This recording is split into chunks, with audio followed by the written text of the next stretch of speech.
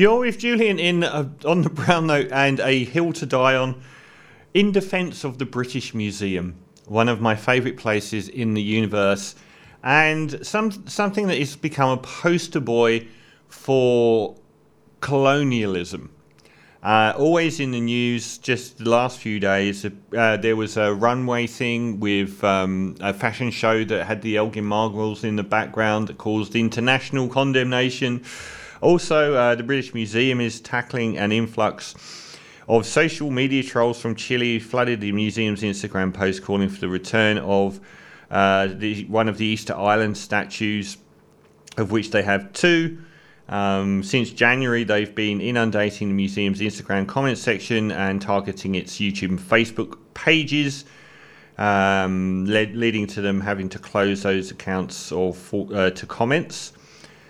The online campaign began after Santiago-based influencer Mike Milford encouraged his million followers to take to their keyboards and demand the return of the monoliths. Now, it might be odd for me to go in and try and defend the British Museum, but it depends on how you look at the human race, I feel. And if you look at the human race as one, and the British Museum as a receptacle, one of probably the biggest and most important receptacle on earth for all cultures. The British Museum gets 4 million people through its doors a year. It's the third most visited museum on earth, and it's publicly owned and it's free. And it's led to the creation of the Natural History Museum and the British Library that Karl Marx wrote, I think, Das Kapital in. The appreciation for who we are as a species has been enormously improved by having these collections from around the world in one place that is easily visited and seen by so many. For instance, Easter Island gets about 100,000 visitors a year, normally ones that are wealthy enough to make that trip. The British Museum gets something like 40 times that amount. 400 times that amount. My maths is gone. 400 times the amount of people will see the Easter Island statue than would have ever seen it in the wild.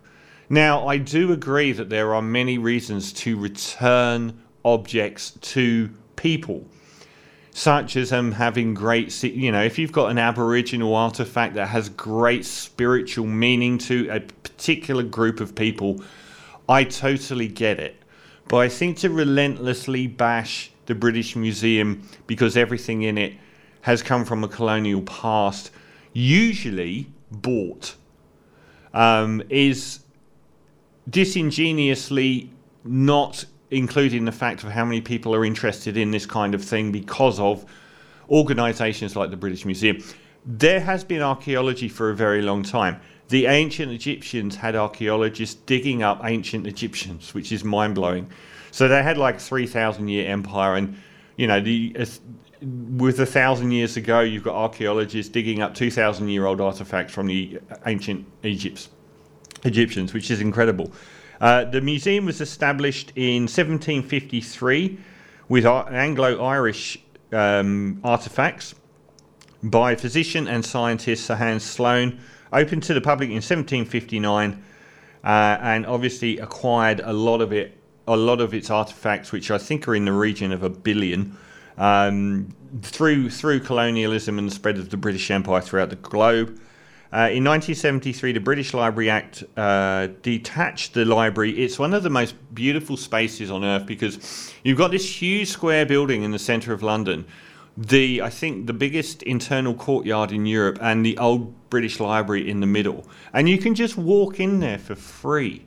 And if you want to spend 5 hours in one part of the world walking around learning about other cultures, you can do so. And I don't like dismissing how important that is.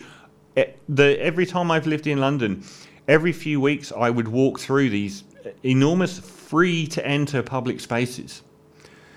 The museum is a non-departmental public body And as with all national museums in the UK, it charges no admission fee except for loan exhibitions, such as if they get, a particular thing come through.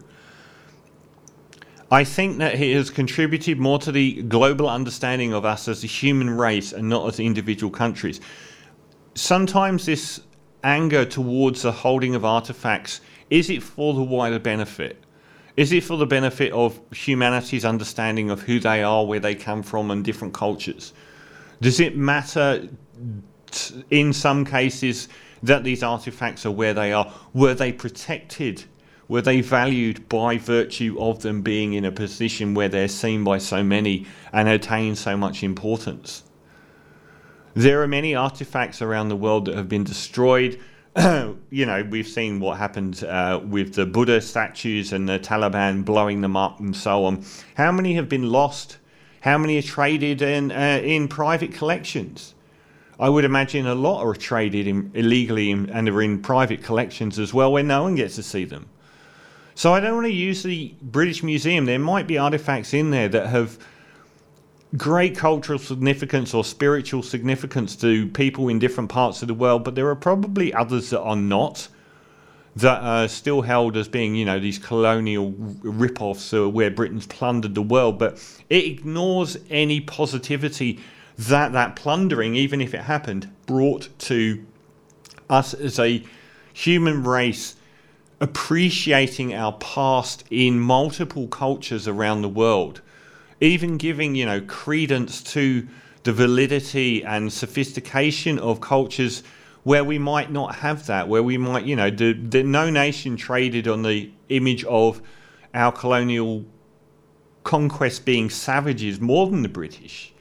It was a justification to say that, a lot, and particularly in with the European nations like Portugal and Spain and Britain, that went into the Americas to say these people were savages. And over time, it's been revealed that they had vast city structures that would have dwarfed what England had around 2,000 years ago. And we know all of these things because there's so much invested in the public viewing these artifacts, in school children going on school coach trips and seeing these artifacts and 4 million people from around the world, from hundreds of countries every year. I think, if London gets 30 million people a year, 1 in 6 go to the British Museum. So I don't think it's the only argument to make that this is a colonial stolen treasure trove. I think it has contributed greatly to our understanding of cultures globally and who we are as a species. And I think that is a hugely valuable element to the conversation that needs to be included. And you can't have the Elgin marbles back.